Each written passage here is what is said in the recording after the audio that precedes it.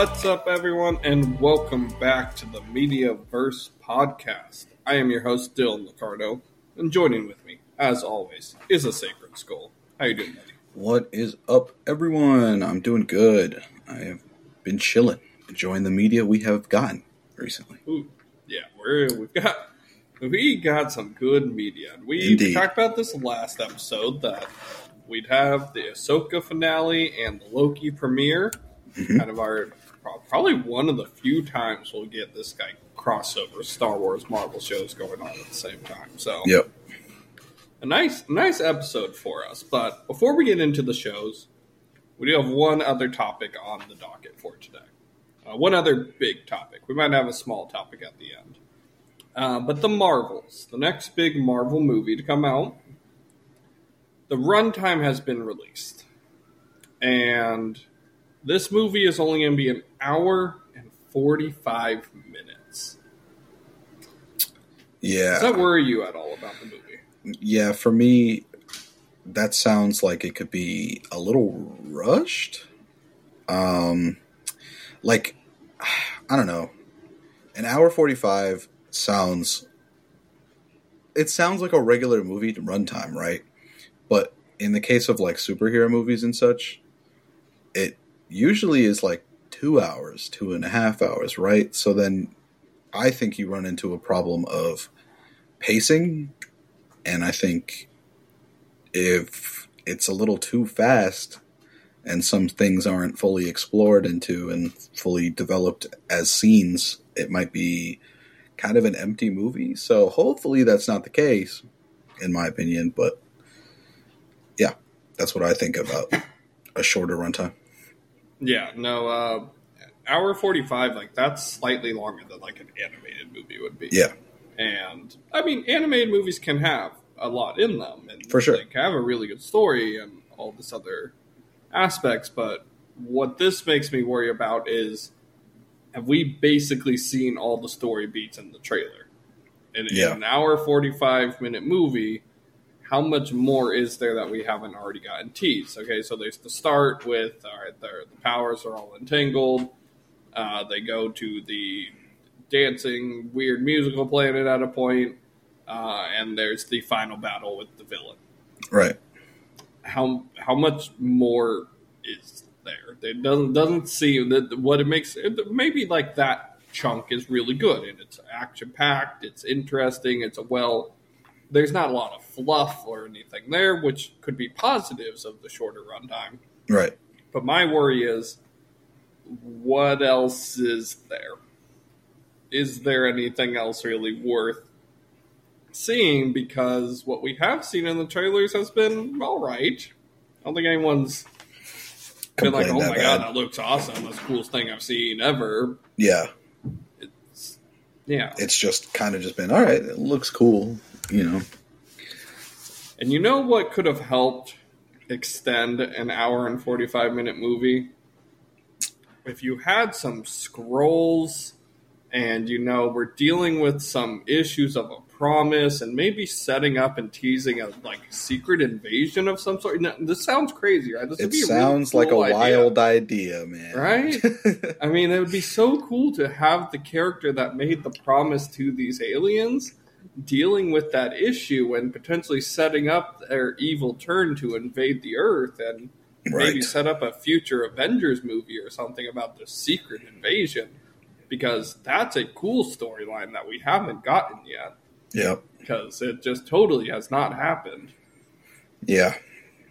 That would have been a great idea. Yeah, it would have been a much better use of Secret Invasion. Sorry, I tend to dunk on Secret Invasion. Nah, yeah. After what we watched last night, we're recording the day after Loki came out for anyone listening to this on release day. After what we watched last night, man, Secret Invasion just looks so much worse. Oh my God. Like, it's so much worse. Yeah. Unfortunately. Yeah, that's, man. We'll save that for Loki talk. Yeah. Yeah, but yeah, man, it's. I was sitting there. I will say, I was just real quick. I was just sitting there watching it, and I was like, "Wow, this is what peak Marvel is. This is what the Marvel I fell in love with. Like this type of stuff. This is it." Yep, Yeah. that's it. We will be saving Loki for the very end. That's obviously the newest, so maybe you haven't watched it yet. Spoilers. We will be getting the spoilers. Same with Ahsoka finale. Yep. We will be getting the spoilers there. But just wrapping up the Marvels. Also, once again, I'm a fan of the first movie. I really enjoyed the first Captain Marvel. I liked the story. I liked the character. I like Miss Marvel. And I feel like this movie, it feels like the Aquaman 2 of the Marvel movies. It's like, it's just set up to fail. Yeah. And I really don't want it to fail. No, me neither. Like, at all. I like all of the characters.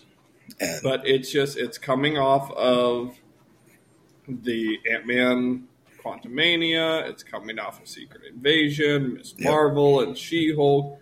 Yeah, you're going to have Loki in here, maybe bringing back some goodwill, but people already have a negative turn towards Captain Marvel. Yep. And you already have the very I don't remember even what, like, the big haters of, like, the women's movement in Marvel, or... Oh, yeah. Some weird name that they say about it with, like, she and Marvel. I really don't know what it is. Me either. But those people are already hating on the movie before even giving it a chance. Yep. And it's just like, I feel bad for the movie. And then Me too. hearing that there's not a lot to it in an hour 45, once again, it could be a very well done, well constructed, shorter film. But it's just, it's just a bad look as of right now. It's a bad look. Yeah. So I'm hopeful. I still want, for sure. I still want it. I'll still be there opening weekend watching it. But I could see us in a month's plus time talking about that movie and what it could have been. what it could have been. Yeah. And that's not another bad look to already have those feelings. Yeah. Yeah. But yeah, let's move on from some bit more down and let's get into some positive, because all right, I sure think the rest of this episode is going to be a lot of positive. Oh yeah. And let's start off with Ahsoka. Okay. And let's jump into kind of like how we have done. We'll go episode by episode, because there's less to talk about in 7 than 8, but there's still some important things for us to talk about back in episode 7. And we'll talk about, I guess, our feelings of the series as a whole, right, when we get there. But I mean, I'll kick it over to you to start. Ahsoka episode 7, the penultimate episode, the build up to everything that we've been doing. Our heroes were reunited. How'd you like episode 7? I would say episode 7, I liked it. It wasn't anything like super spectacular in my opinion, but it was very enjoyable. And of course, there's always moments in every episode of the show. I will say there's always been moments that I really like and really enjoyed. I'd say seeing Ezra again, just fully out and acting, and I don't know his name, but the actor for Ezra is top tier. That is perfect casting in my opinion. He killed the role of Ezra in live action. Iman Esfandi. Yes, Iman. If you ever hear the shout out to you, my guy, because you killed it. And just seeing Ezra back was so nice. And it was interesting to see that he refused the lightsaber from Sabine and said, "The Force is my ally." And then started, popping off a little bit against some grunts with the Force. But then ultimately, the coolest thing was when he was doing the Force to stop Shin's lightsaber. I love good beautifully Force done. use. Yeah, me too. In lightsaber fights, and I know a lot of people were upset, and we had talked about I had mentioned they released the Black series of Ezra's lightsaber and said, it's Sabine's. I was like, that's kind of weird because clearly Ezra's going to get the lightsaber back, right? And I know a lot of people were upset when he didn't. Yeah, I was It made obviously sense to wanting him to, but then it made sense in how they did it, and I thought it was enjoyable to see him use the Force to I fight agree. instead of just a lightsaber. But And as I've seen other people point out, like, he's been on that planet for 10 years. He's not used to using a lightsaber again, so maybe he's just not comfortable in it. And also, it was a bunch of stormtroopers, and giving him a lightsaber would have been like, well, he's just going to destroy mow the through stormtroopers. Yeah. And I thought it was cool that back in Rebels, Kanan and Ahsoka are always telling him that a Jedi is not just a lightsaber. And I thought it was cool that 10 years later, 12 years later, whatever, he's finally kind of just understood that. And he's like, the Force is my ally now, and I got it under control. I don't need it. I thought that was cool. Yeah, I agree. That was my number one moment of episode 7. For sure. And he and then he gets tossed really hard and decides to pick up a blaster. Yeah. And I thought that was funny. But yeah. Another one of my favorite moments, just as we're talking about just how perfect Iman was in the role, was when he was like, "Oh wait, are you sure you don't want to take us prisoner? Like you take us prisoner." Like when they've kind of lost the battle, and before Ahsoka comes riding in to save the day, and I was just like, "Man, that just nails Ezra. It's like perfect Ezra, yeah." It's perfect Ezra, and it's and not. Sabine, I know they're just like, "Are you kidding me?" Yeah, she's like giving the look, like yeah. But it's also, I know some people find Ezra annoying in the Rebel show. I've heard that complaint. Yeah, I think Amon captured the fun. Yeah, but didn't border on the edge of annoying. I agree, which would make sense. I mean, he's grown up. He's an adult now. He's not a child like he was. He's still a goofy guy. He's still goofy, but it's not childish in a way. Right. And I really liked how they had him. Me too. I would say the second part of my favorite part of the episode was Ahsoka's parts when she comes down and engages with Balin's skull. I thought that was cool. It was a nice little clean little standoff. Nothing too crazy.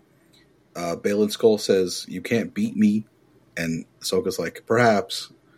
And that's why I brought this. And then Hugh Yang just starts shooting at him. And it's all a distraction so that way Ahsoka can get his warg and just run off.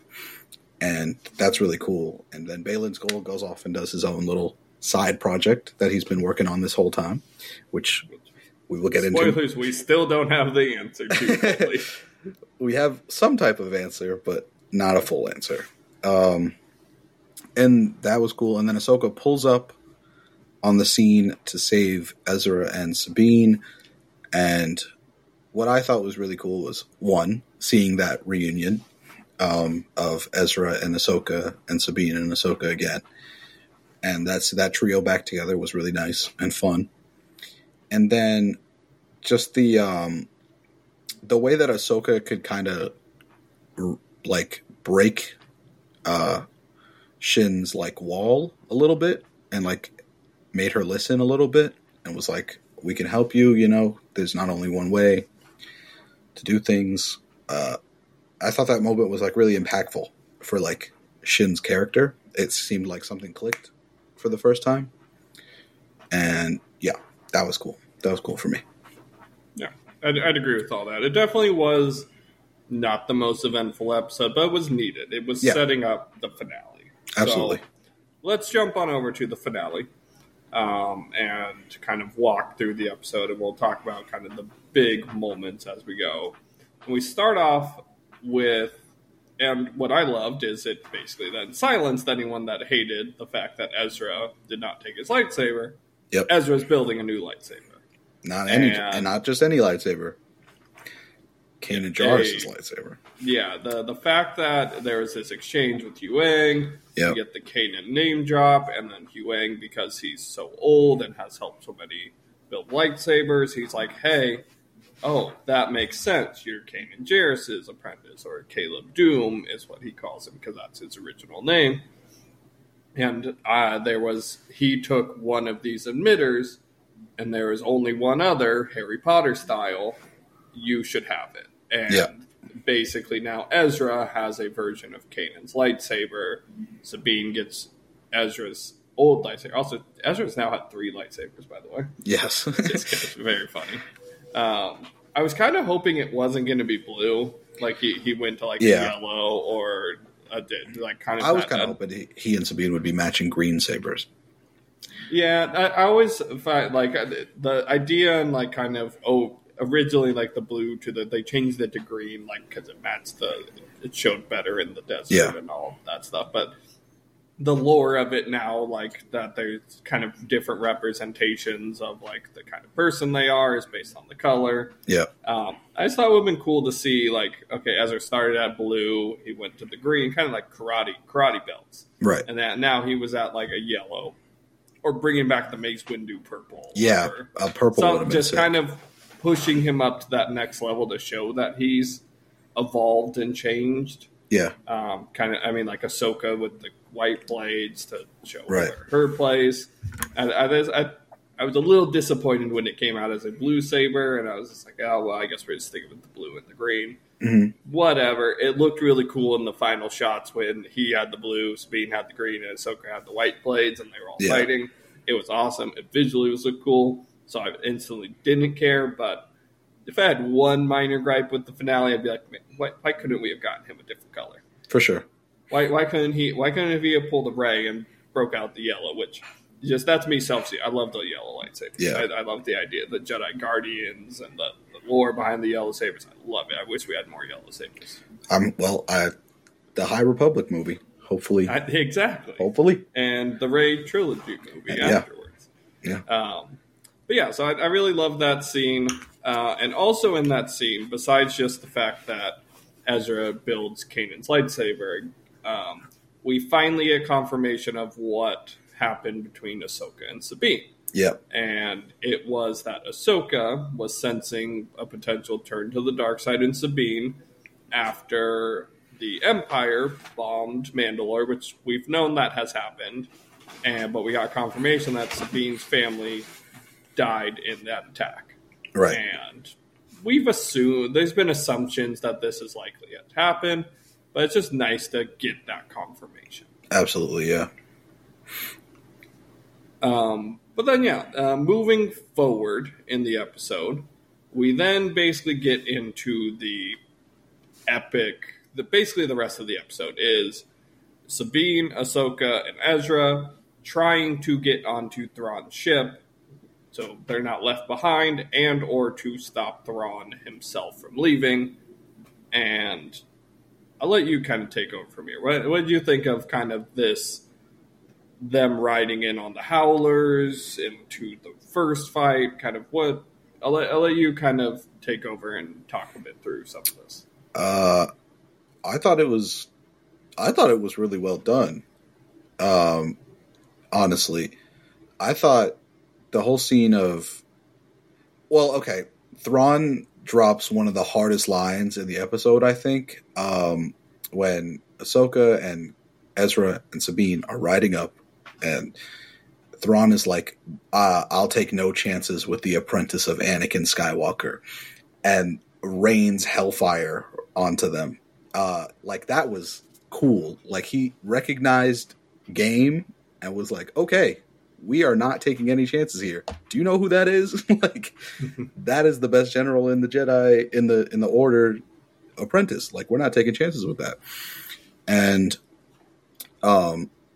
so they proceed to just weave giant laser bullets and get to the door, which the scene made me question. I will say that scene made me question why Ahsoka had Sabine help open that door when they were first riding in, because up until after that, Sabine couldn't use the Force.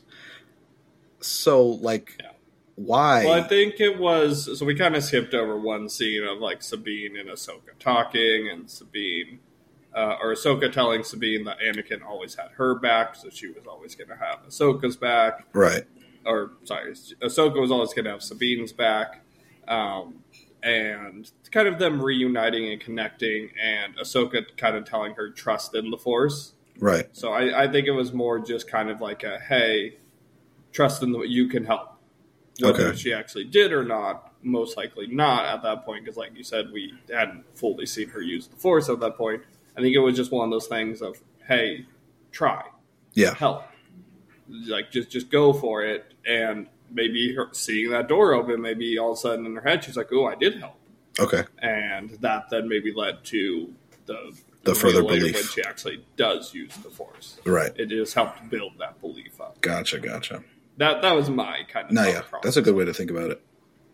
I guess we skipped over one other small thing that happened. We would get to it here when a fight scene happened shortly.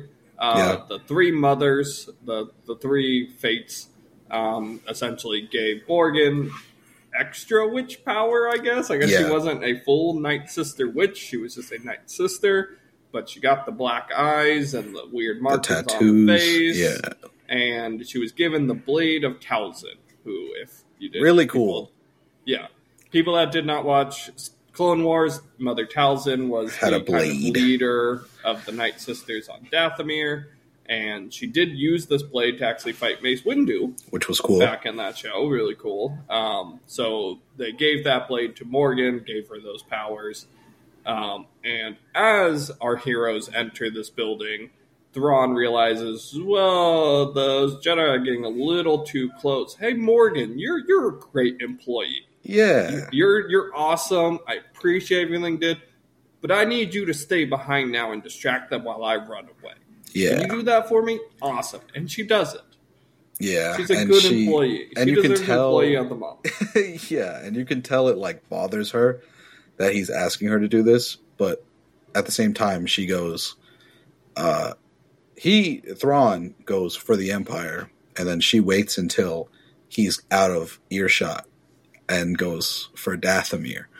So it seems like she understands the situation that she's in, and she's going to give it her all for her homeland. And I'll just add, and we'll talk about this at a little later of a point in a bit more depth. Mm-hmm. I don't think these Night Sisters and Thrawn's partnership is going to continue to be all hunky-dory. Me either. I think that scene and that kind of for Dathomir showing that, because at that point, she's linked with the mothers as well. She has the magic. So I think that was also kind of a little clue in of they care about Dathomir. Yeah. They care about them. Getting back. Ron's just helping them get back and potentially resurrect their entire race. Right. And they don't care about the Empire. Yep. They're using Thrawn like he's using them. Absolutely. And I agree. At a point, whenever that happens, it doesn't end well. And so there's another point later in the episode. I'm just going to talk about it now because it relates. But Thrawn tells them tells the ship to fire on the temple, the ancient Dathomirian that was the point temple. I was referencing as well. Yeah, and like when he does order that, they all kind of just look at him with like they give him the stink eye. Like, what are you talking about? Shoot the temple! Like they're like, hey, you don't you dare shoot our temple. And then you never leave him, but that's still our temple. Yeah, you can see them like physically not agree with that choice at all. It's basically the same reaction Morgan has when he tells her to stay behind. Exactly, and they're like, I think there's going to come a point where they're like, all right, enough. Yeah.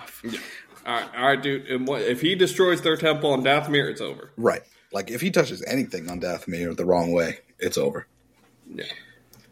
All right, but yeah, let's jump. We kind of jumped ahead, but it was all connected. Yeah. I think that was good. So let's go into the first hallway fight. Yeah. We talked about the potential of these stormtroopers being undead, resurrected by Night Sister magic, and surprise, they are zombie stormtroopers. Indeed.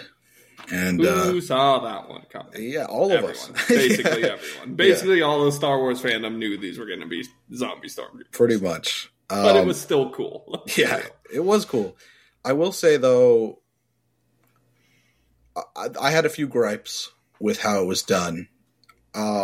while I thought the fight was really cool, seeing Ahsoka, Sabine, and Ezra all work together, comboing off each other, doing this, that, and the third, that was cool. It was cool to see. But the moment they get rezzed by the Night Sisters, I don't know why it didn't just click to them to aim for the head. Aim for the head, or cut off the legs, or cut off a limb, or do something. Well, and I got my answer for you. Oh, okay.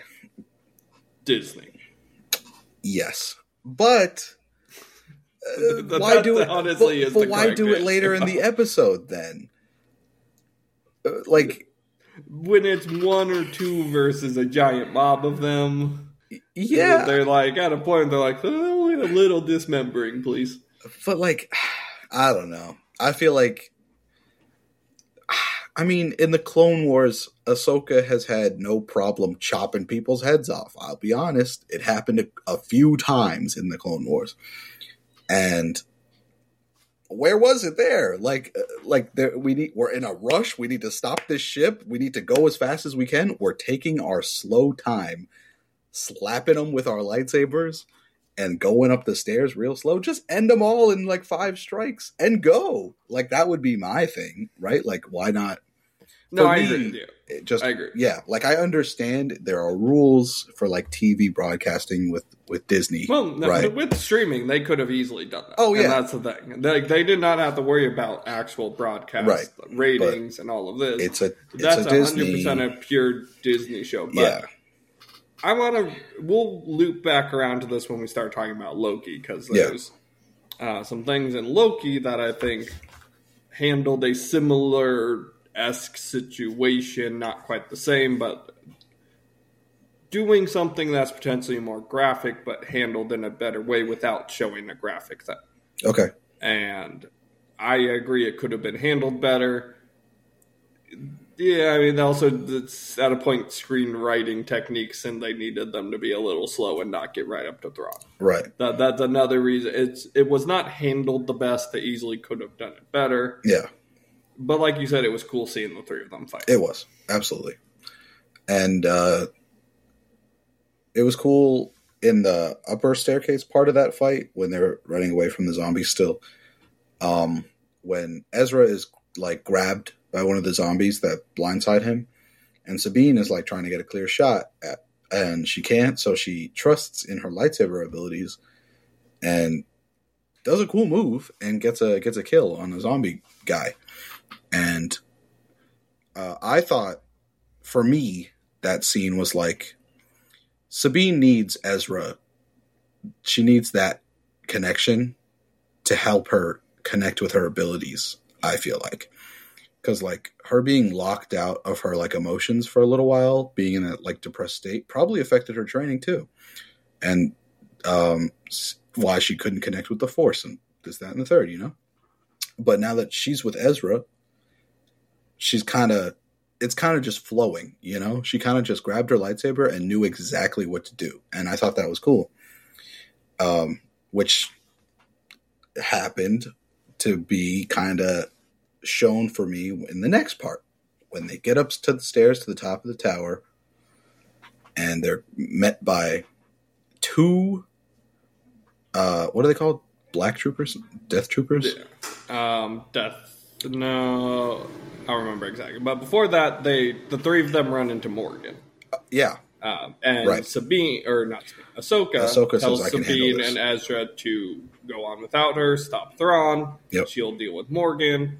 Sabine is like, no, we're supposed to stay together. And Ahsoka basically says, no, I trust you. Yep. Go. Unlike the last time where it was a bit more hesitant and not, it was, no, I trust you. Go. Right. Stop him. Before, the earlier in, like, what episode was that? 4? When 3, yeah. When Ahsoka and Sabine were fighting that duo of Merrick and Shin, they were like, they didn't even say anything to each other. They kind of just, Ahsoka and Sabine kind of just split up. Like, there was no communication. So that was a cool growth in their communication skills. And it is a Death Trooper. Death Trooper. Right. So Ezra and Sabine run into Death Troopers. Ahsoka is fighting Morgan, and we get these cool kind of dueling battles of Ahsoka fighting Morgan. I thought it was fantastic. Morgan with Mother Talzine's bride, and Ezra and Sabine versus Death Troopers. Both fights were great. I've been a bit harsh on, in particular, Rosario Dawson's fighting and calling it a bit slow. This, I think, was one of her best fights. I will say, besides the Anakin fight, I think the Anakin fight was better. I think this was some of her best fight work in the series. I don't know if I agree. They had more of a stunt double because it was a bit more of a pulled back angle, and the stunt double was it. But whatever they did, I improved this fight scene over some of the Balin ones. And while a lot of times they were good, I still always had just those issues of it looking a little slow. This one and the Anakin one both hit the right notes for me. I agree, 1,000%. That one definitely felt like super fluid, like it had been like practice until they really got down to a fast pace, which is really cool, I will say. Which I think also maybe some of the credit could go to Rick Famuyiwa, who directed it, and he's directed a lot of really good action sequences in The Mandalorian, and so maybe that was just also him being like, no, we need to do this more times. And I agree. Yeah. So that could be a director aspect as well, and him knowing what he wants out of the action scene, and be like, no, it's not good enough, go again. Right. Absolutely, yeah.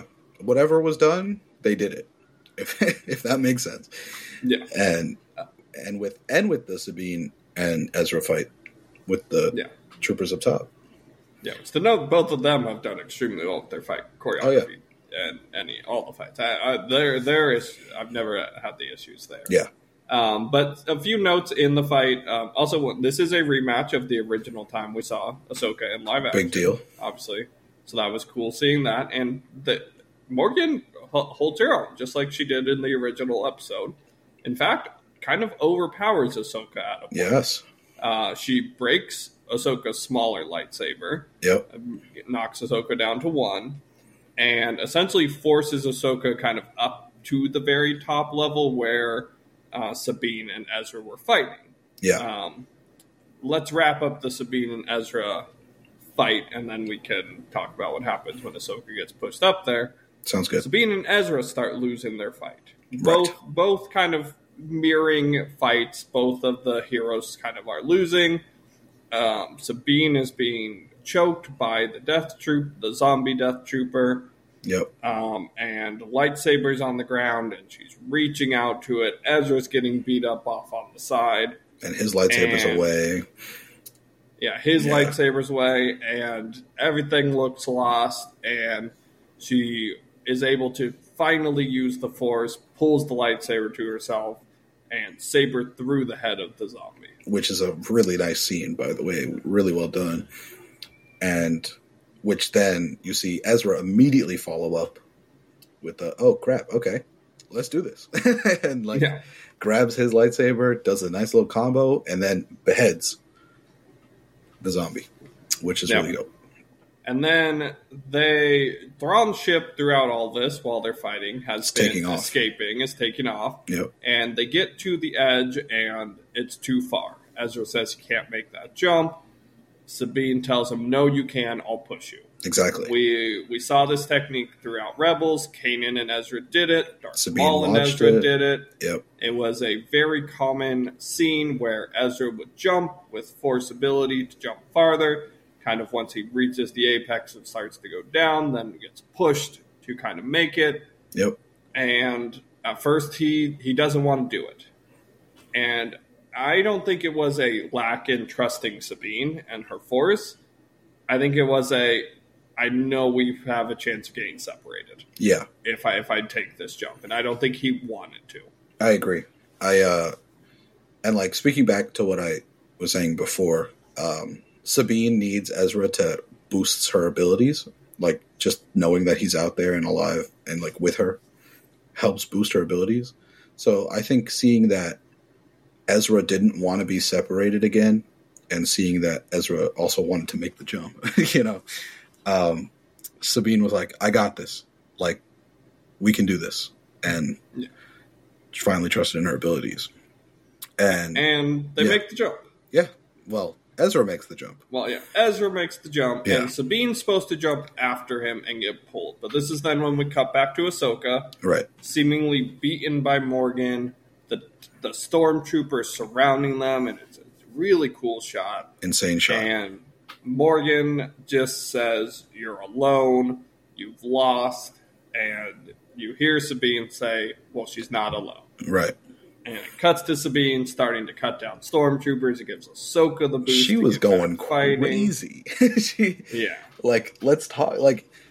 I'm not going to stop talking about it for a while now, though. But Sabine, locked in. She was not looking, deflecting with her saber while blasting people in front of her, and it gave shades of Cal Kestis in the game with the blaster stance. Yeah.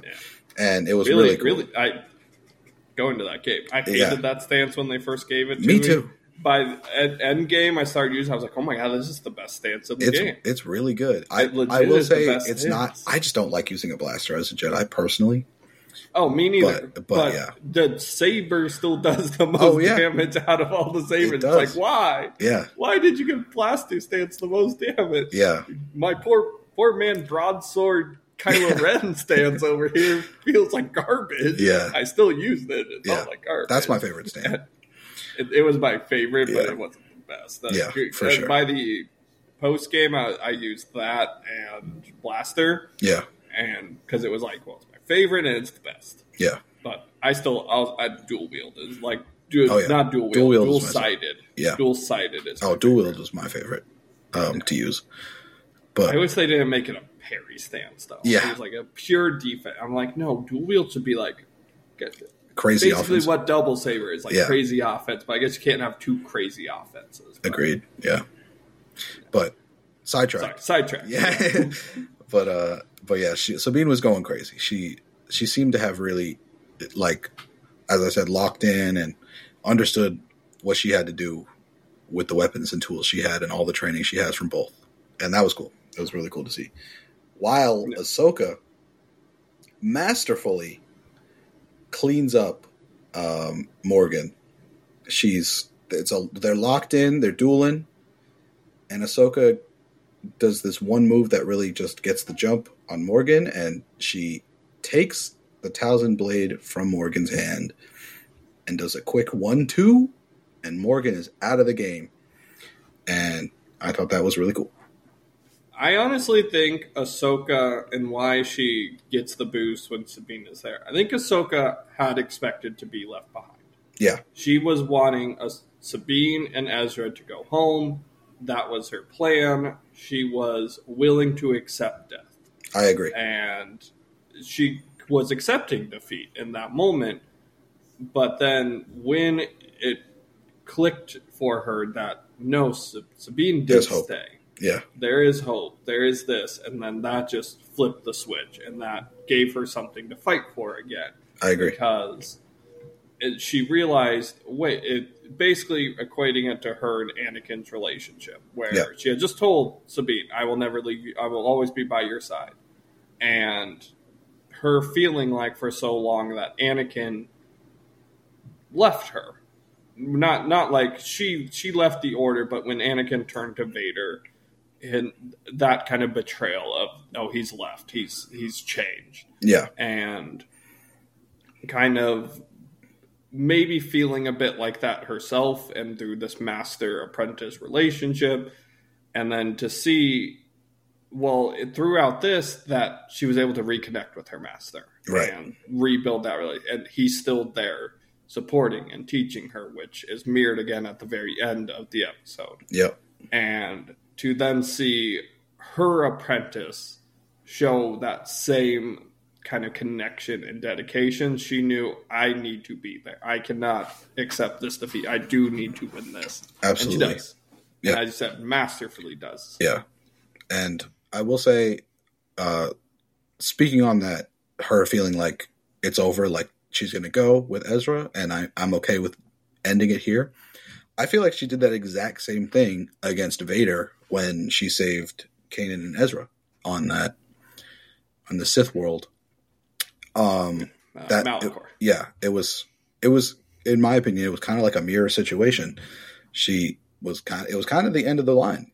There was no escape. I'm willing to go down fighting so you can continue to move exactly. On. As long as they live, she's okay with sacrificing herself. And in that case, it was obviously future Ezra that pulled her away from that moment and gave her something worth fighting for. And then in this case, obviously, Sabine coming back. Right. So also mirroring both of those are the two characters that are also involved here. Really cool. Yeah. So now they win. This is where Thrawn orders them to shoot down the temple, and they get the dirty looks. They pull it back to the future where the car is, the ship comes floating out. They jump off. They go try and catch the ship. Yep. And we get the open comms from Thrawn. Cool scene. Great scene. Yeah. So well done. I don't remember the exact wording, but basically telling Ahsoka, I knew your master. I knew exactly what you were going to do. Darth Vader. Yeah. How much are you like him? Yeah. How much are you going to end up like him? Which is what Ahsoka's been dealing with this whole time. How much am I like Anakin? But she knows now she's not. Right. She's not Anakin. She's not responsible for what Anakin did. That's been her whole journey here. But it doesn't matter because Thrawn just gets away. Yeah. And he taunts her with this. It doesn't affect her as much as he probably would want it to because he doesn't know she's been through this experience. Right. But he still wins. He gets away. Ezra's on the ship. And Ahsoka and Sabine and Baylan and Shin are left behind on Peridia. Yep. So before we get to the bad guys ending, winning, we predicted it. We did. We said we wanted a Star Wars Infinity War, and we got it. Not quite. Well, not quite. As going to expect it to happen, but before we get to the ending of all these characters, we'll kind of hit the character endings instead of kind of going scene by scene. We'll just go character by character here. Up to this point, anything else you want to talk about before we get into endings and what comes next? I mean, at this point, I was out of my mind, enjoying myself. I was watching it with a close friend of mine, and we were both like, holy crap. Wow. This is happening, what a finale this is so far. Just that feeling of, this is Star Wars for us, this is what it's all about. This is it. That was just the fact that the show made us feel like that, almost every episode through the way. Top tier for us. Yeah. Yeah. All right. So let's start with Thrawn. Thrawn, all we get of him is him and the ship, the Leviathan. Is that the correct name of his ship? It's not the Leviathan. That's Destiny. No. It's it starts with a C. Yeah. It's getting bugging me now, so give me 1 second. Thrawn ship. The Chimera. Chimera, yes. I knew it was some name like that. The Chimera pulling up to Dathomir. So Thrawn and the sisters and their cargo, we still never got confirmation what the cargo is. It's likely dead. But we can infer. Night sisters. Yeah. Maybe Zepho mixed in. Maybe. I'm still not fully off the Zepho train. Yeah. But we just see them pulling up to Dathomir. That's where we've left them off. Ezra, who was on the ship, escaped wearing, as Ezra does, Stormtrooper armor. Oh, yeah. And we didn't even talk about that scene. When he gets on the ship and knocks out those 2 guards and, in classic Ezra form, hops on the radio and pretends to be the Stormtrooper and is like, all right, thanks for the heads up. And then gets dressed in their outfit. Yeah, but he steals a ship and he flies and meets up with Hera. For some reason, decides to do a cool reveal and walk out with his helmet on. Why he didn't just walk out without the helmet on, I don't know. He's like, I got to make this dramatic. But he reunites with Hera. Chopper recognized him immediately. Yeah. Yeah. I was wanting, so when that scene played out that way and Chopper rolled up to him, I was like, he better pull out his shocker or something and shock us. Yeah. Like, that would have been Chopper. Like, it would have been. That would have been, Yeah. like, he pulls up, Ezra puts his hand on him, like, friendly, and then Chopper just shocks him. I think that would have been perfect. That would have been just, I would have loved. That would have been a great ending to that. It Yeah. would have had, like, a little, like, I guess they want more of a serious. Yeah. It was still kind of a little bit of a downer, but some happiness, and they didn't, I guess, want a joke in there. But Rebels, he would have been shocked. Oh, yeah. 100%. Or slapped or something. Something. Or Chopper would have hit him. Chopper would have run into him. Yeah. Something. Yeah. So, I was missing that a little bit from that scene. But he's reunited with Hera. Ezra's home. Yep. Let's Shin. Because we got, as you've noticed, we went through this whole episode, we haven't mentioned Shin or Balin at all. And this is probably my biggest disappointment with the finale, is we got nothing of Shin and Balin except for the very ends here. Yeah. I was very much on the idea that Thrawn would get away and the finale would be more focused on those two and finishing up the storyline with them. Mm-hmm. But Shin goes back to the Raider camp that we saw her and Balin befriend earlier, pulls out her lightsaber, seemingly saying, I want to join you or I want to lead you or something along those lines. Right. How did you feel about the end of Shin's story? I will say, for me, I think it makes sense that Balin and Shin had less of an impact on this episode. I would have liked them to have more. I'm not going to lie. I would have liked them to have more. But just from how it left off when Ahsoka confronted them both in the last episode, I feel like when Ahsoka was talking to Shin, something changed. Like I said, something clicked. And Shin needed some time to think and like figure out what she wanted to do, right? So I think in a way it made sense that she decided, all right, I'm going to rule this world, you know? I'm gonna take this rage that I have and use it in that sense and become powerful.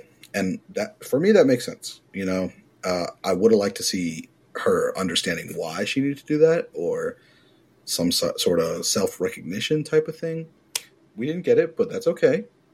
But yeah, I think it sets up really well for whatever they want to do next. Yeah. All right, so then moving to Balin. The only time we see him in the episode, he's standing on a hand. Yep.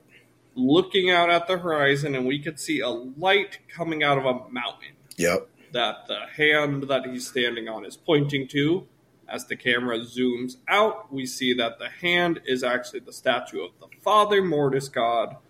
To his left is the son, and to the right is a destroyed statue of the daughter. Yep. So, hype moment for me, by the way. Oh, absolutely. Yeah. And kind of confirming that, okay, yes, Balin's after something along the lines of the Mortis gods, probably connected to the world between worlds, all of this. It's, once again, just unfortunate we didn't really get an answer to all of this here in this episode, this season, and knowing the fact that Ray Stevenson has passed away. R.I.P. I think he did such a great job, too. Yeah. And that's the worst part about it, is I would be more fine with the setup they did if I was 100% confident we would get the finale of that setup. Yeah, well... With the way Star Wars is with recasting and not wanting to recast and all of this other issues that they have with this idea, which we talked about last time, why it's kind of dumb and they really should just recast. It makes me worried that we won't get the true story here that we should, and it will get shoehorned around some way, somehow. I think so. Just to write Balin out of the situation. I really hope. I feel like Dave Filoni will not let that happen.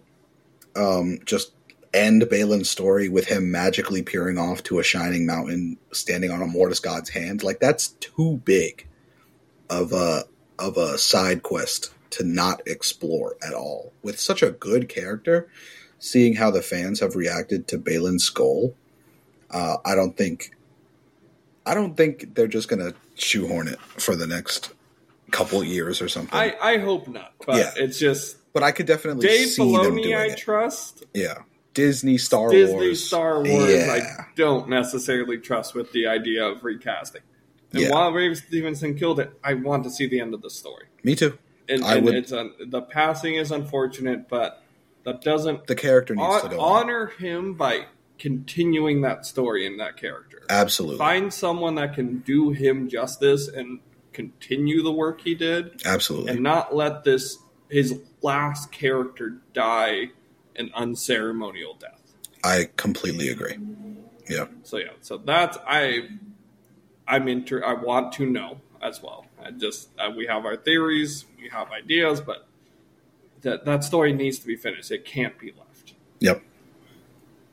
All right, so then let's wrap up with our main two heroes of the season, Sabine and Ahsoka. They were by far the protagonists of the series. It probably should have been called Ahsoka and Sabine. Yep. They wouldn't have called it that because we would call it that. Yeah. With their soldier. But it was really their show. It was these two characters. It was a master and apprentice show. And they go rejoin the Naughty. They go hang out with the Naughty. The Ahsoka at a point is kind of staring off. There's some light coming out of the sky. She seems to kind of be contemplating things, has a nice little conversation with Sabine. Sabine kind of hangs out there for a second, mentions seeing kind of lights out in the darkness. Yep. Ahsoka peers off into the darkness a little bit longer, turns back around, heads to the camp, and then we cut to seeing Anakin's Force ghost still watching over his apprentice. And smiling this time. And smiling. Yeah. And it's just, while a defeat has happened, it's one of those, I mean, it's a Star Wars. While Empire Strike Back really ended with Darth Vader winning, you still have a hopeful moment at the end. Even though Han's been kidnapped, they're still hopeful in those last moments when Leia and Luke are standing there looking out the window. It was reminiscent of that feeling. Yeah. And I will say, in my opinion, what like a beautiful way to just end such a drastic moment. It is very Star Wars, that ending, as you were saying. It is very reminiscent of classic Star Wars. And it is just a nice way of rounding out that story of there being conflict between Anakin and Ahsoka's relationship and Ahsoka's mind, and all that stuff, and how she's worried about how Anakin stopped looking over her and leaving her and abandoning her and such and such. But it's cool to know at the end that it seems as though Anakin is proud of the path that Ahsoka is now on again. And he's looking out for her and always will be, and seems to be looking out for Sabine. Sabine seems to have sensed Anakin being there, being that she is now officially part of the line. Tree. Yeah, exactly. Yeah. That she's officially part of that line.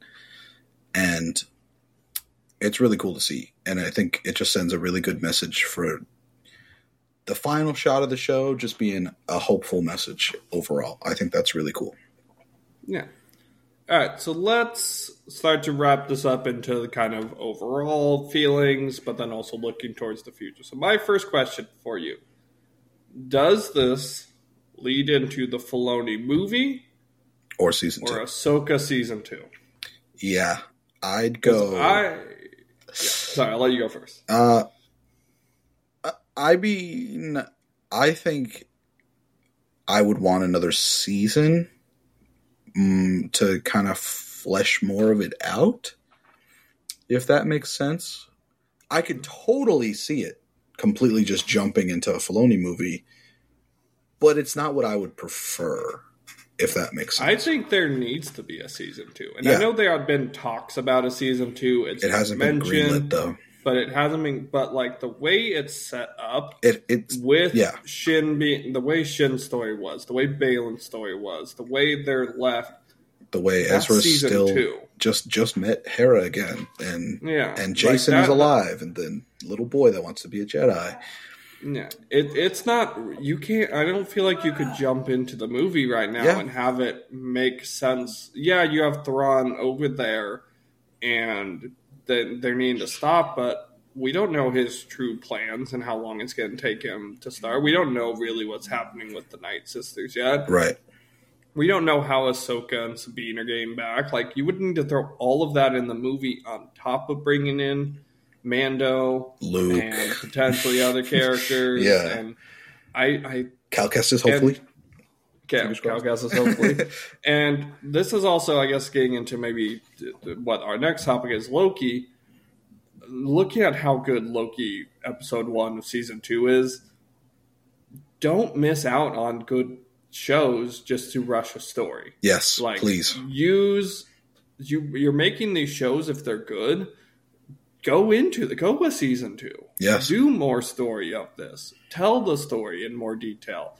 Loki, what we're going to talk about here soon, Loki season 2 episode 1 is fantastic. Picks up from the season 1, and it's so good. And the season 1 was good, season 2 starting off good, and it's great. Yeah. And it's still connecting to the movies. Yep. It's still building up towards the movies. But it's its own thing. It's its own thing, and it's giving us that story. So keep telling us the story. Mando, multiple seasons have been great. Yep. Obi-Wan, while I love it, it was not. Was just one season, and we're probably not getting a season 2. Yeah. And it's just so kind of just knowing how it happened, it's there, who's talking about it. Yep. Andor, amazing.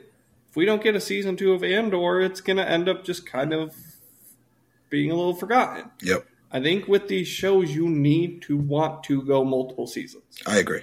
1,000%. And the plan should be multiple seasons when you're greenlighting these shows, because that's a show. Otherwise, it's just a mini series. It's a movie that you've chopped up into pieces because you didn't want to do it as a movie and you wanted a cheaper budget, and then you end up with Secret Invasion. Yeah. You end up with Kenobi, in my opinion. As much as I loved it. I loved it. I agree. It wasn't needed. Yeah. I love parts of it. It had great parts, but it wasn't needed, and knowing it's never going to build to something else is just like, it's there. Yeah. I think this has potential to continue to be built. We know Filoni does good TV. Absolutely. We know he does well with these characters. Let it keep going. Yeah. Give us Rebels Season 6 and Ahsoka Season 2. Yep. If you want to call it Rebel, you just want to switch the name to Rebels. Like, Zeb never appeared. Well, we never got I will Zeb say that makes sense to me. Unfortunately, I know it makes sense, but in this idea of these characters coming back together, we need to see Zeb meet back up with Ezra. Absolutely. And I don't want to see that in the movie. Yeah. I don't want that first reunion to be in the movie. They should already be firing in the movie. Yep. If the movie's a culmination event of all of this stuff, it needs to hit the ground running. You can't spend time tying up the loose ends from the shows. You need to use the shows to put all the characters exactly where you want them to start the movie. I think I completely agree with what you're saying. I think season 2 needs to happen, possibly even season 3, depending on how it goes. But we need to see Ezra in this side of the universe working with Hera, Jason, Mando, Bo-Katan, if Luke, you're gonna just Zeb needs to fly in and be like, "Oh my God, Karabast, you're alive," you know, like something like that. And we need to see Ahsoka and Sabine training in the other world. We need to see. We need to find out what's been calling to Balin. Right. We need to see what Shin and probably what in my mind would be Ahsoka and Sabine working together to try to still get to Shin and like beat her army and do all that and deal. They have no idea what Balin's doing. Exactly. They aren't aware of that, and clearly it has a huge impact since it involves the Mortis gods. Right. They're going to have to deal with that, and if the movie is Thrawn is the villain, we can't have this issue with Balin being dealt with as well. And so, yeah, there better be a season 2. Please make a season 2, Disney, because also I just want more of the show. We both love the show, so I don't think we need to wax poetic more about the show. The last closing final thoughts before we move on to Loki, because we were worried about not hitting our hour. We're at an hour. We haven't started talking about Loki yet. Yeah. So sorry, Marvel Snap, you're getting pushed again. But I gotta say, Ahsoka, it's one of my favorite Star Wars projects of all time. Like it made me feel things like I was still a child again, and everything I love about Star Wars was in the show. And I've seen a lot of people say this and that about Ahsoka and how it wasn't this and it could have done this and blah blah blah. For me, it was almost perfect Star Wars, and that's also at a point that's also Star Wars fandom. Star Wars fandom at this point is so split. Agreed. There's the ones that grew up with the sequel trilogy and love that the most, the original trilogy, the prequel trilogy, those that have watched the animations, those that haven't, those that like the Disney Star Wars stuff, the shows, those that don't. It's such a split and fractured fan base. And what I think Filoni's trying to do, I think he's trying to unite. Yeah. I think he's I don't think he will, though, unfortunately. I don't think he will, because you're never going to get everyone to like everything. That's unfortunate. But also, I don't think he's trying to unite, but I don't think he cares if it actually does unite. Yeah. He knows it will get the people that want to accept it and like it and enjoy this world that he's building. And if they don't, and it's okay. Well, he's like, all right, then maybe there'll be something else for you in the universe elsewhere. Yep. And I think that's his mindset, because that's been his mindset. That was Clone Wars. That was Rebels. That was Mando. It's, hey, here's some Star Wars stories. Not everyone likes them. Yeah. But they're hits. The people do love them, and he just goes with that. He accepts the love that comes in and kind of just like, all right, people that don't like it, whatever. Else. Yeah. Agreed. There's other stuff for you out there. Yeah. All right. Let's jump over to Loki. Okay. And I just want to start off with Loki season 4. We get into any story, any details, anything. Oh my. Dude, remember when we were talking about Secret Invasion just being the most like boring visual filmed thing I've ever watched?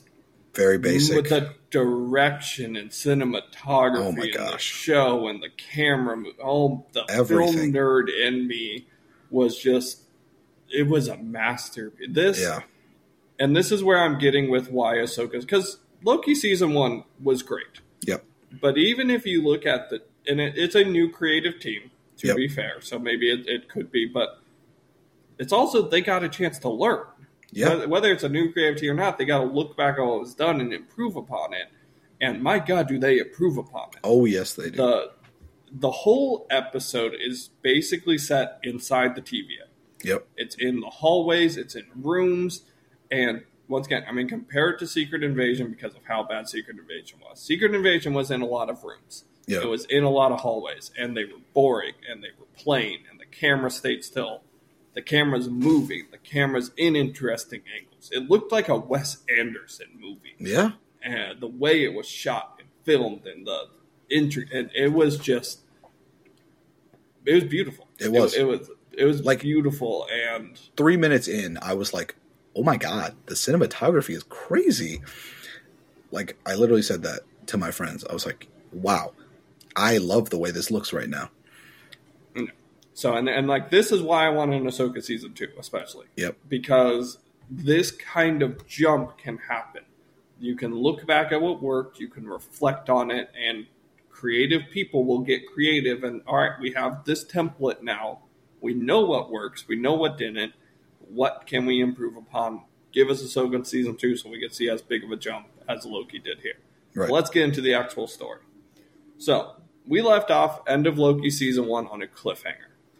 Loki, after Sylvie pushed him out of the time gate so she could kill He Who Remains, ended up back at the TVA, interacts with Mobius and B-15, but they don't recognize him.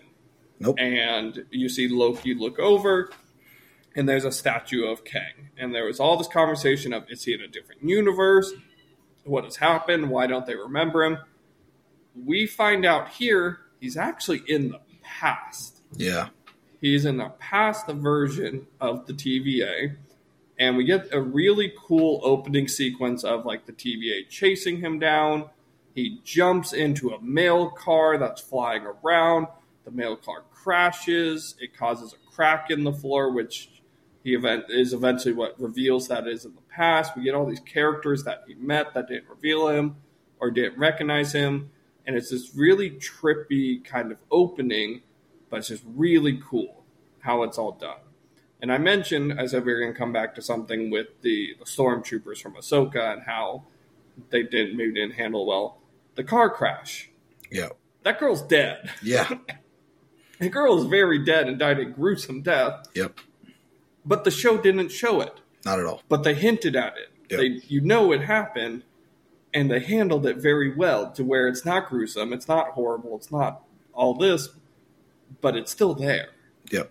And it's just like, you could have done that. You can handle more gruesome topics in this and have these things happen without physically showing them if Disney doesn't want you to show these things. I agree. So I just wanted to get to that point, but we eventually get Loki doing they call it time slipping, and he goes back to the present.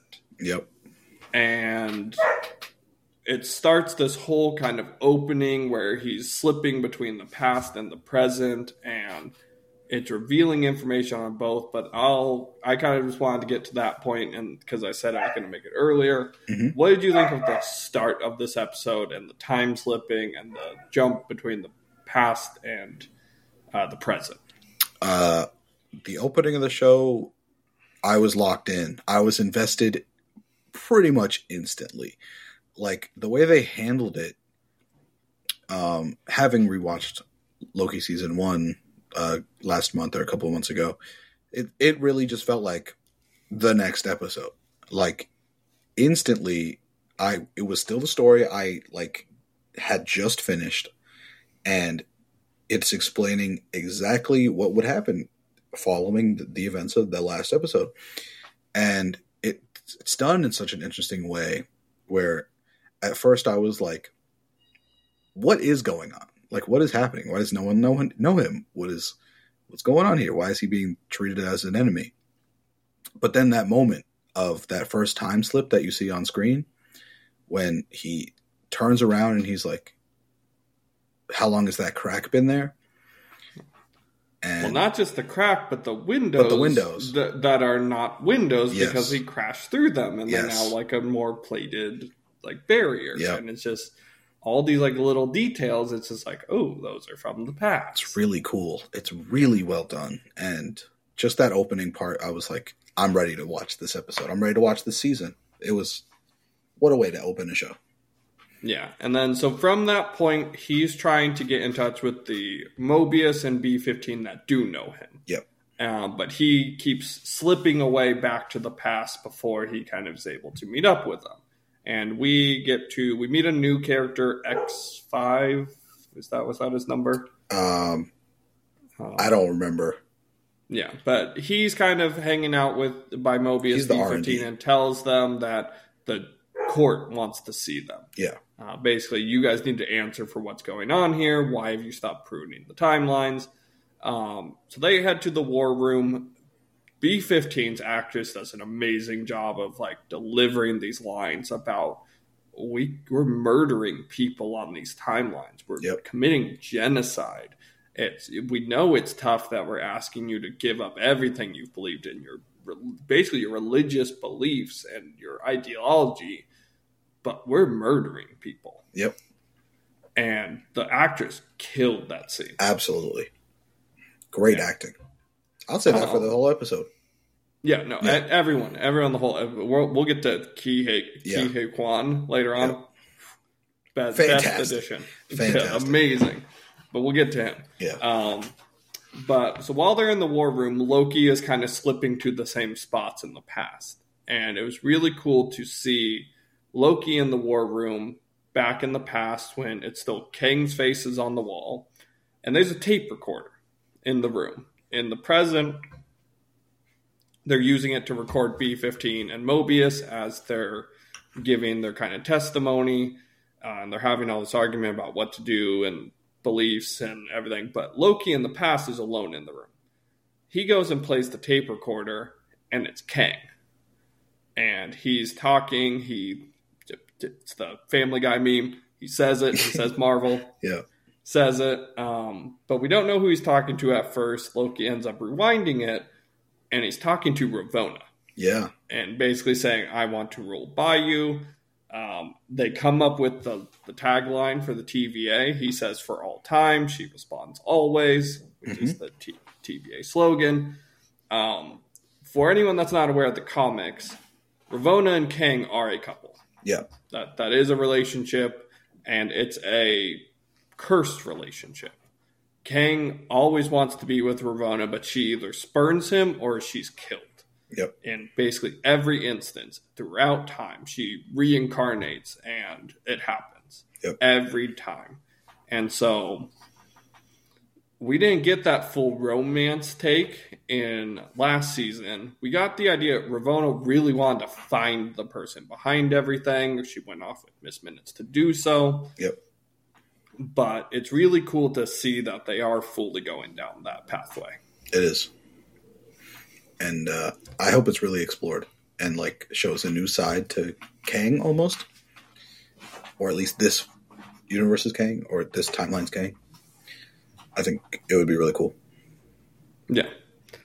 All right, so continuing through the episode, Loki eventually time splits into the war room where everyone is, reveals the Kang. We saw this shot in the trailer, reveals the Kang's behind the wall, kind of confirming a lot of what B-15 says.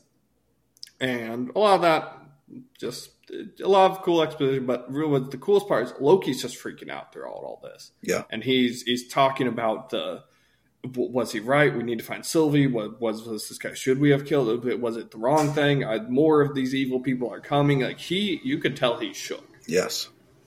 He He is worried. He is scared. And that's what we need. Yeah. We need that. It sells how big of a threat this is. The fact that a god, a literal god, Yep. is shaking in his boots. Yep. It's just like when a literal god was like kind of afraid to take down Thanos and couldn't. And it really gives Batman because he was so scared. Right. And it's an important way to emphasize how badass a villain is, you know, and like how important and monumental they are. It's cool. Yeah. And also, shouts to Mobius for just being a good friend. Yeah. And when Loki reveals that Sylvie basically beat him, he says it like, "Oh, so Sylvie won," and Loki's like, "No, it was a draw. tie." It was a draw.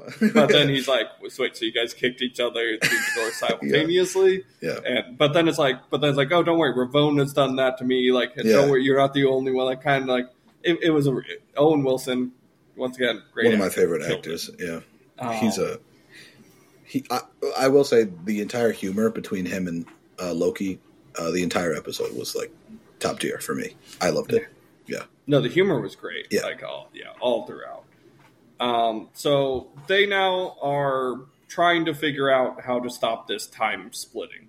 And also the scene in the elevator when it's like, how does it look? And he's like, at first he's like, it's not that bad. It's not that bad. And he's like, it's not that bad. Oh my god, I can't keep looking at it. They deadpan over to the poor girl that's in the elevator with them. Yeah. I was just like, it's hilarious. Perfect. Yeah. Perfect.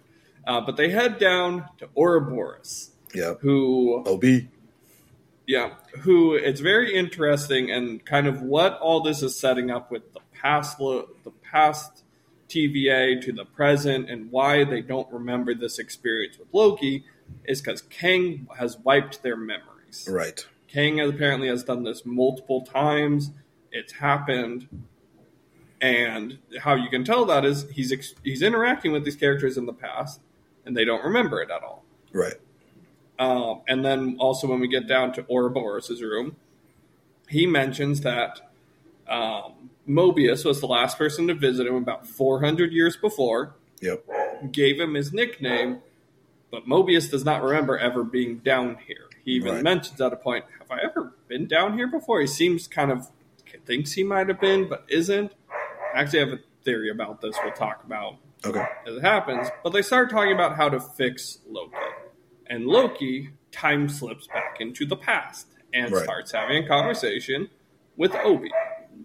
And he asks him if he can call him Obi. And he's like, ooh, I like that name. Yeah, you can call me Obi. So he gives him the nickname Obi. Right. He starts talking with him about how to fix the time slipping issue. The past Obi's like, well, you would need to do this. And then it will cut to Owen Wilson and the future Obi talking. And the Obi will be like, well, we can't do that. Oh, wait, never mind. I have this machine right here all of a sudden. Right. Because past Loki had told this Obi that, oh, we need this. And then all of a sudden it kind of pushes forward Butterfly's effect into the future to wait. Oh, wait, now all of a sudden, wait, no, I did do that. Right. So it's really cool kind of, I forget what the effect actually is called. Do you remember what that's time travel effect? It's like the grandfather paradox or something. Something like that. I can't remember what it's called. Yeah, grandfather paradox. Grandfather. Yeah. The idea, like, if you go in the past and you were to become your own grandfather, you have to constantly be in this loop of going into the past to become your own grandfather. That idea. And that's kind of what's happening here. But where Obi in the present said Mobius was the one that gave him the nickname, we see through the situation was actually Loki. Right. So I think there is this kind of, the past got changed. Yeah. Loki has now changed the past and affected the future through this. And maybe it was Mobius originally, but now it's Loki. And that's why then also Mobius at first was like, yeah, I've been here before. Wait, no, I haven't been here before. Yeah. Because Loki changes it. Loki has caused it to change. Okay. And also, the other big reveal here kind of with Obi is the only one that hasn't got his memory wiped. Yep. Because he does remember 400 years in the past and all these things that are happening. So the kind of joke is he's so far out of the way that even Kang didn't realize he was there to wipe his memory. Yeah. Which I think is going to become very important, in particular with a handbook that he gives Loki later in the episode. I agree. But I'll let you, I've kind of been talking here for like 10 minutes straight. I'll let you kind of take off from here. What did you think about Obi and kind of what happens next in the episode? Kiwi was amazing as Obi. He killed that character. That character, probably one of my favorite characters now. In just a little bit we saw of him, I thought Obi was just this like quirky, know-it-all type of guy that has this fun energy, but is still like, serious, and it's cool that, as we were just saying, it's cool that he's been the same Obi for a long time and seems to remember things from the past, obviously. And I think that's gonna, as you just said, it's gonna be really important for the future of this season and for the success of our characters.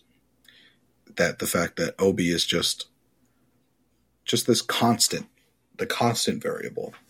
And again, he's on screen and chemistry wise, he is great. Yeah. Fantastic. It's worth mentioning Ouroboros, the name, if anyone listening does not know, is actually a mythological snake. Yep. You might have seen the imagery of it before, of a snake eating its own tail. That is Ouroboros. So it kind of also ties in with the name, that he is this kind of constant cycling loop.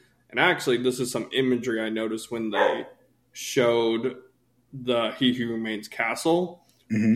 The window, the big circular window, kind of almost had that image built into it. I kind of noticed that when it was shown at a point. I was like, oh, it's kind of an Ouroboros. That's cool. I didn't notice that. So, so like I said, I'll let you kind of walk through a bit of the episode at this point, because I've kind of been...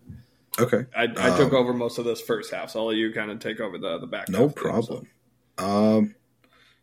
So when they figure out like a way to fix Loki's like time slipping after Loki's like been talking to past Obi and talking to Mobius through future Obi.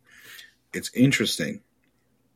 That whole thing is kind of funny because they're like cracking jokes a little bit, and then they're like, and then Mobius is like, Obi tells Mobius the only way to do it is by like linking with the time, I forget what it's called, time something, and linking this device to the time stream something or other. And the aura, I think, the time they're aura. They're trying to get his temporal aura out of alignment. Yeah, and they need to interact with the temporal loom. Right. Which is what it's doing, how it's explained, is it's taking all the kind of timeline energy, and it's what's weaving it basically into, I guess, what should be the sacred timeline. Right. But now that there's all this extra temporal energy, this loom is kind of overloading. Yeah. So it adds in a second issue of this idea that the loom might explode and destroy the TVA. Yes. And the funny thing about it was that Obi describes to Mobius that the only side effect is that you'll get really old, your skin will fall off, and you will die. And Mobius, for the rest of the episode, is like always making these like offhand like jokes or comments or like funny like movements, writing skin ? In the dust on a computer. And I thought that that's just another funny thing that's developed through the episode. And the humor is great. I'm going to keep talking about the humor. The humor is great. No, and then beyond that point, after they've kind of like finalized on the whole aura shift thing, they go over to the loom and see that it's like rupturing, and I guess an energy spike or something, energy blast hits the window, and then Obi's like, okay, we have like minutes. We got to do something now. Because he needs to shut the blast doors so that it doesn't destroy the TVA. Right. And I thought it was really cool that it was kind of just like it showed that they needed to take initiative, that they needed to go, like they needed to act on it immediately. And it's, I think it's a thing that some shows currently can't like do very well. Show urgency, show danger. And I think in this case, it was done very well. Yeah, and not only do they do that by saying, oh, there's only 5 minutes, the whole setup is, okay, Mobius, you need to walk out there, attach the loom or attach the device to the loom. Yep. And then when he does so at a very specific time, Loki's given like a timer. Loki, you need to prune yourself. Yes. So that you go out into that time energy, and the whole thing is it's just going to rip you out of there, and so you're then attached to the timeline like you're supposed to. It's like a factory reset. Yeah, but the issue is Loki time slips right before they're about to start the plan. Yeah. And Loki he doesn't go to the past this time. Yeah, he goes to the future. No. Right as everyone's evacuating, and Loki's just scuffling trying to find a pruning stick or a time stick or whatever it's called, and he can't find one, and time is ticking down, and Mobius is tracking through space and energy blasts to get to that pylon, and despite all his jokes, he's staying out there till the last second trying to He cares about his friend. Yeah, he really does. He is willing to risk that skin. Yep. Literally. He's willing. He keeps telling Obi, no, we need more time. We need more time. Give me more time. I'm not coming. I need more time. He will make it. Yep. And he potentially gets to the point where he does wait too long. Yep. But it just shows how much friendship there is there. Absolutely. And then we get to a scene where it seems like all hope is lost, and Obi is like, Mobius, we gotta shut the blast doors. So you gotta come back in. Like, it's time's up. You know, and Loki is still in the future, frantically searching, and his light goes green, and that means it's go time. You know, he has to prune himself, and right there, Obi's about to press the button. Mobius is kind of running back. He's like, all right, you know, it's time to go. Blast doors are shutting. And we get this crazy drop of a moment where, just as all things seem lost, a phone starts to ring, and which I thought was kind of cool. It was kind of like a Matrix moment, where he gets saved by someone emerging from an elevator. And who was that person? Sylvie. And it was really interesting to see. Sylvie appears, but he's then stabbed from behind with a pruning stick. And we don't see who actually does that. Yeah.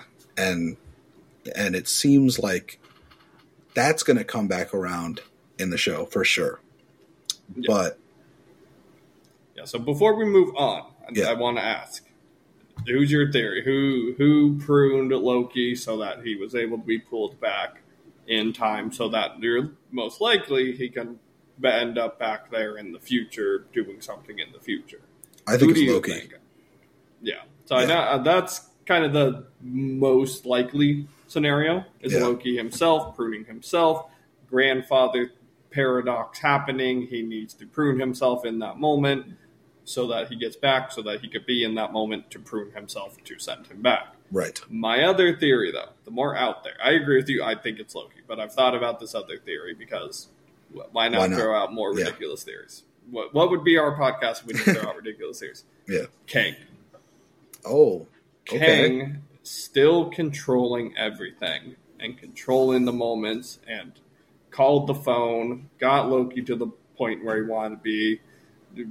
Seeing Sylvie prunes Loki in that moment to make sure he's there, to maybe make sure that there's a final showdown in that moment. Whatever it is, he's still controlling things, and he sent him back. Yeah. So that would be my more out there theory. Yeah. It's most likely Loki grandfather paradoxing it up. Yeah. That would be wild. I could see it. I could for sure actually see that. Like, Kang knows what's about to happen if Loki doesn't get back, and it could mess up his entire plan. So he needs to save Loki so that way he could possibly take over in the future. That's interesting. Yeah, it's the only other theory I think that really makes any sense. Yeah, but then why would if you go down like the other list of characters? I guess like Mobius would be just grandfather paradox idea again. Yeah. You could go like Ravonna or Miss Minutes, but then that's still just basically Kang. That him just getting them to do it for him instead of him doing it himself. A second Sylvie wouldn't really make sense because it already seemed like the future Sylvie was the one climbing out of the elevator at that moment. Loki or Kang really seem like the two I could also options. Maybe see an Obi, like a future Obi doing it, but maybe not. Maybe not. Yeah. I could see, but once again, that kind of would just be to grandfather paradox it. Which I think at that point, it just makes most sense for Loki himself to do it instead of any other. Like, if the idea is to make sure he's there in that moment to be stabbed, to get sent back, it would make the most sense for Loki if you're going just pure grandfather paradox. If you're going puppeteer, wanting to control it, make sure he's in that moment to send him back to make sure events happen the way they're supposed to go, that's Kang. Yep.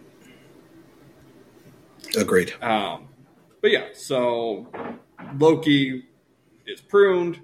He flies back out. He gets pulled out of the temporal stream. His temporal aura is pulled back. Crashes into Mobius. They make it inside the TVA just as the blast doors are closing. Yep. And it was a good moment, I will say. it was like his friend had come back to him. You know, it was cool. And Loki survived. Mobius is happy, and I think the episode just ends. Yeah, there was a few things we kind of glossed over. There's the part where B-15 goes back and the general and that other timekeeper are going after Sylvie and they're taking out a bunch of pruning materials and stuff like that. Clearly setting up like an evil faction of the TVA. Right.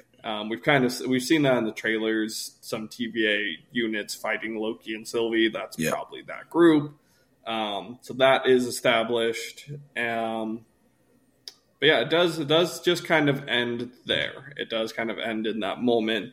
But we do get a mid-credits sequence. Very rare in Marvel TV shows. We don't get a lot of mid and end credit sequences. But we get Sylvie appearing outside a time door right after she killed Kang, because she's in the outfit at the end of the episode. And a big note is the box that appears at the bottom tells us it's a branched timeline. It's the first time we've seen it say branched timeline. Yeah. And she goes where everyone goes after murdering a god, to McDonald's. Yeah. No. Yeah. She goes to McDonald's. She just requests no like skunk or anything with a face. And the guy offers her chicken McNuggets, which, maybe in the 80s might have had some of those meats in there. We don't know. Yeah. There's some rumors about those back in that time. When they eventually had to say it was 100% white meat chicken. You're like, wait, what was it before? Yeah. I got questions. Wait, what are you talking about? So I feel like maybe there's a little like side humor mixed in there with kind of play on that. Yeah. But the big thing here is she basically says she wants to try everything. Kind of for the first time in her life, she's not being chased down or hunted. You can kind of see her looking at like the couple and the family and like seeing like what life can be. Yep. And just kind of some relief kind of settling over her, like it's over. I achieved my goal. I killed the man my whole life was set out to kill. Yeah. And I can now live my life. Absolutely. And it's just it seems like a nice moment for her, but little does she know that it's not really over. Nope. Yeah. She has caused chaos and doesn't really have any idea she does until Loki's going to show up. Yeah. My question, because connecting to trailers, they're supposed to affect Loki's time slipping theoretically. Yeah. But we've seen shots in the trailer of him time slipping. Yep. Such as two outside the jet ski sales. Yep. Do you think he can just control it now? Do you think they didn't actually fix it? What do you think? Do you think maybe the trailer was just throwing us off with some imagery? What do you think? This is a kind of question that kind of stuck with me, and I have my theory, but I wanted to see if you thought about this at all. I was thinking about that. I think it's going to be either it's only outside of the TVA that he can do it type thing. Like if they themselves walk through a door and go to a different timeline branch, then it'll start to happen again and he can do it more. Or it seems like a temporary fix and it comes back again until they can really resolve a problem. You know what I mean? Like maybe for an episode, he'll be fine. And then end of an episode, the last scene is him slipping away again. I think that would most likely be it. Yeah. But yeah. I could see that. My theory is, so the only person that probably, because as they said multiple times throughout, time slipping should not be possible in the TVA. Right. The only person that realistically could time travel in the TVA would be Kang. Right. And Loki was sent into the past using Kang's temporal pad. Yeah. I think Sylvie accidentally gave Loki some of Kang's powers. Oh, okay. And he, what we were seeing here was he couldn't control it. It was just happening. I think he's going to be able to control it. Right. I think it's going to be intentional. I think there's still maybe sometimes where it just happens, or like maybe Kang does something and it causes him to slip, and like it's connecting them. But I think essentially what the time slipping really is Kang's time traveling powers or ability to kind of manipulate time being manifested within Loki. And I think he will eventually be able to control it. One, upgrading him so that he can put up a fight against Kang. But two, also giving us a good character that can kind of be jumping into these different timelines and affecting. And maybe he goes back and gets the Fantastic Four and brings them forward. And he becomes the Nick Fury putting together the multiverse Avengers to fight Kang. And using this new power to jump through these times and find the heroes. And I'm once again out there theory, probably more likely it's what you said. It's just going to become a end of the episode. He slips away and goes somewhere else, and it's what starts the next story. That's probably the more likely scenario, but more out there theory. He's gotten some of Kang's power, and it's upgrading him so that he can become a big figure in fighting Kang. Kind of because he has to. In my opinion, he has to be one of the lead Avengers fighting Kang. I agree. I also think if they're doing this whole time slip type situation, I think there's room for him to reconnect with a Thor or Thor himself in a way. Yeah, I think he can connect with the Thor, the Chris Hemsworth, the one we know. There's nothing. Yeah, there's obviously the relationship. This Loki only went up to Avengers 1. Yeah. But it clearly has changed, and I think it would be nice to have that reconnection, have that. Loki's clearly not going away. Right. And part of the reason I think Loki's not going away is Tom Hiddleston, kind of like Ryan Reynolds, has solidified, accepted and become the character and wants to own. He creatively wants to own the character. He's an executive producer on the show. He gets to help make these decisions. He controls a lot. It's his best role he's ever done. Yep. He wants to keep doing it. He's one of the most popular characters. He's not going away. It's not Robert Downey Jr. who wanted to walk away from Iron Man, so they had to give him that goodbye moment. It's not Chris Evans who wanted to walk away from Captain America. Tom Hiddleston wants to keep doing this. Ryan Reynolds wants to keep being Deadpool. They want to create these characters and continue to have them be beloved. So I don't think Loki's going away. So we do need him back in kind of the modern. He can't just always be in this kind of TVA side. That can be his main gig, is the TV show. It can keep going for multiple seasons. But I think he's going to go back to the main timeline and help in the fight against this. And maybe he eventually is the one that, as He Who Remains talked about, maybe he is the one at the end of all of this that's watching over the timeline. That is the one. Maybe Loki, is the one that remains. Interesting. That would, I could see that. I could actually see that. It would be kind of and I purely think a lot of this is just off the fact that Tom Hiddleston's bought into it. Tom Hiddleston has a lot of the creative control, and we know he's not walking away from the role. And so Marvel's going to write that character into a lot of things out of popularity and off of just they know they don't have to worry about the actor being like, I'm done. I agree. I can't do any more of these. Okay. Yeah. I definitely think Tom Hiddleston, fantastic job with the character. Best role he's ever had. Doesn't want to leave, and I don't think he should at all. So I could definitely see him continue to be in parts.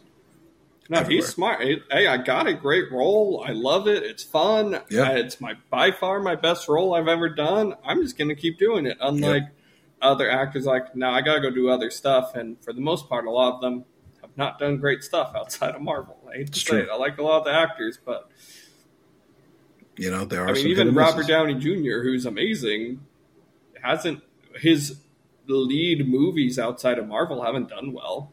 Yep. Doolittle. Do you remember that one? Yeah.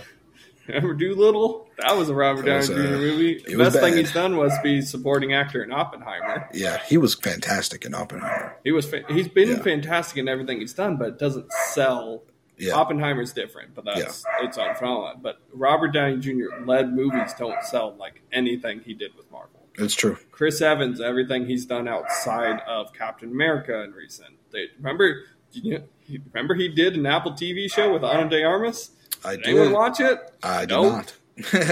No one did, because it's just like I've heard he was good in it. Yeah. I heard he's great in most of it. He was great in the Snowpiercer movie. No one watched that movie because Chris Evans was in it. Scarlett Johansson, she's done incredible acting things outside of this, but nothing has been as critical of a success. And it's just, I think Tom Hiddleston's realized my success is here. Right. And I'm not going to leave it for maybe other things when I've got my stardom. Yep. I got my gig. I'm going to just keep doing this. And he likes what he's doing, and he likes the character. So I think it's a win-win-win situation. Yeah. But we probably should wrap this up because we're nearing an hour and 45 minutes on this podcast. Final thoughts about episode 1, and what do you think is going to happen with the show? I thought episode 1 was fantastic. I will eagerly be waiting for the next episodes to come out. But as far as what I think is going to happen, I see so many different possibilities in this show, which is kind of what I think they want us to feel like. And as of right now, this show could go 6 different ways in my mind. But we'll just have to see. I think the next episode will probably bring some more clarity to the current situation. But until then, I'm kind of in the dark. But I kind of like that. No, I'm with you there. I loved episode 1. Like I said, visually it was fantastic. Acting wise, I could continue to talk about it and continue to go. I think we're going to see a lot of this Ouroboros idea. Yeah. Grandfather paradox. I mean, we've already kind of got a hint of one of the big things with Victor Timely, the Kang variant, from the Ant-Man post-credit scene from the trailers. He's showing the temporal loom in the past. That's literally the object he's showcasing. Yep. So it's clearly, I think we're going to get a lot of this idea of what's going on.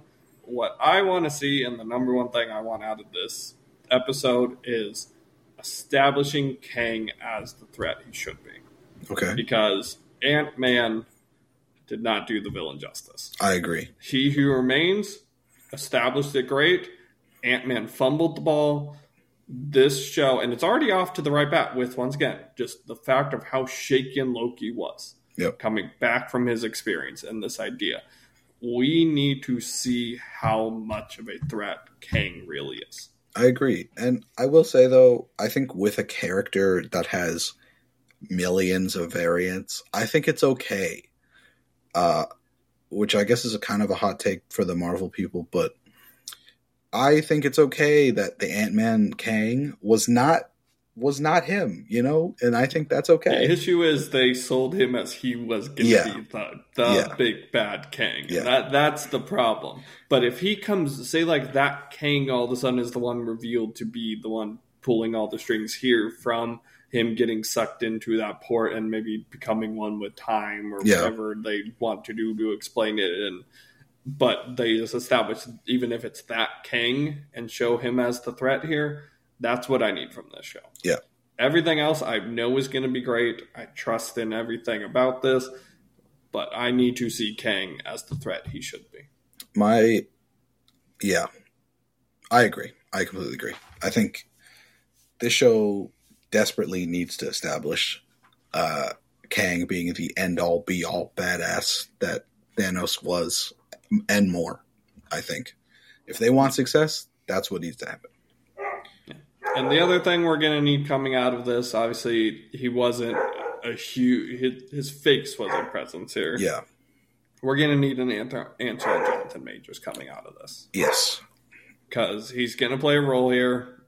It's gonna be establishing Kang more as a character. Marvel's gonna have to give us an answer one way or another. Whether the legal case is settled or not. Is the plan to move forward with him? Is the plan to recast? Are you waiting for you gotta say something. Yeah, absolutely. That's outside of the show, but I know by the end it's of this important. we are gonna need the answer because we're gonna have more of the story. And should we be invested in Jonathan Majors' portrayal of this character, or should we be preparing ourselves for a new actor to take the role? Absolutely. So, all right. Any last thoughts? Yeah, I think my big like what if for the show would be if Ouroboros was Kang. And that explains why he still has his memories, and that's why he's kind of there for all the big moments, but is in the shadows. That's when I was watching the show. I completely forgot about it until I was looking at my notes. Kihei Kwan all of a sudden becomes the big bad villain. Yeah. But he's I would take it. Honestly, I'd love his character. So yeah. I'd absolutely take it. I think he has the silliness that He Who Remains had. Yeah. We can't forget, He Who Remains was a kind of silly character. Yeah. And he had humor to him. Yeah. And he was goofing and just dancing on the table. And, but yeah, I don't know. That would be my far out there idea of at the end of the show, it reveals that Obi has been Kang in disguise this whole time. Yeah. I guess I would like to know officially what Miss Minutes is. Yeah. Because obviously, like, she's working with Kang. There's got to be something a bit deeper to Miss Minutes, like a bigger character kind of hiding underneath there. I agree. I would like to find out officially who Miss Minutes is, and my guess is she's some like celestial entity. Yeah, like along the lines of like Death and things like that. Yeah, maybe even Death herself. Just that's the image she's presenting. Interesting. I could, because I mean, Kang's causing death, and yeah. we didn't do that storyline with Thanos of like him being in love with Death. Like that's like Thanos' storyline, and that's why he does. Maybe they're transferring that to Kang. That would be interesting. That could be kind of crazy, actually. That could be kind of crazy. But I want to know. I don't think that is what it is. I could see that. But I want to know who Miss Minutes really is. That, I guess, would be the other big thing I want answered from Season 2. Absolutely. All right. Remember when I said we might not cover an hour? Yeah. Almost 2 hours. Here we are, an hour, 48 minutes. Yep. Where can people find you? People can find me everywhere at A Sacred Skull. Live on Twitch at least 2 times a week. I got a YouTube channel, A Sacred Skull. Come talk movies, TV shows, etc. with me on Twitter. Tweet at me at A Sacred Skull. Yep, that's about it. Yeah, I haven't been streaming much, but if you want, I don't know if the VOD is up. It probably is at this point. If you go check out Games Done Quick's YouTube, you can find me.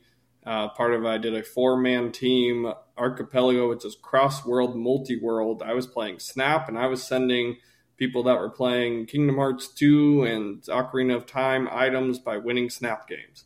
They were sending me cards to use in Snap. So go check it out. It was a fun time. We only finished one of the 4 games in 3 hours, but we had a lot of fun. So go check that out.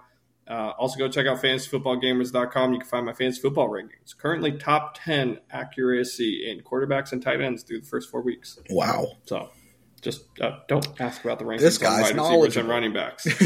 Just don't ask about that. Those two aren't doing as well. Quarterbacks and tight ends. Woo! Woo. All right, but if you somehow made it through an hour and 50-minute episode, we appreciate you. Yeah, we love you. You're the real homie. Tell your friends. Get more people listening. Ask questions at the Twitter at Mediaverse Pod. Yeah, I forgot to check the Twitter before we started. I don't know if people tweeted at us. I don't think so. But if you're listening to this right now, you can. Right now. Do it. Write a question. Right now. We probably will not talk for an hour and 50 minutes next time. Yeah. But no guarantees because we'll have 2 new Loki episodes to discuss. But once again, thank you. We appreciate you. As always. And have a good rest of your day. Much love, everyone.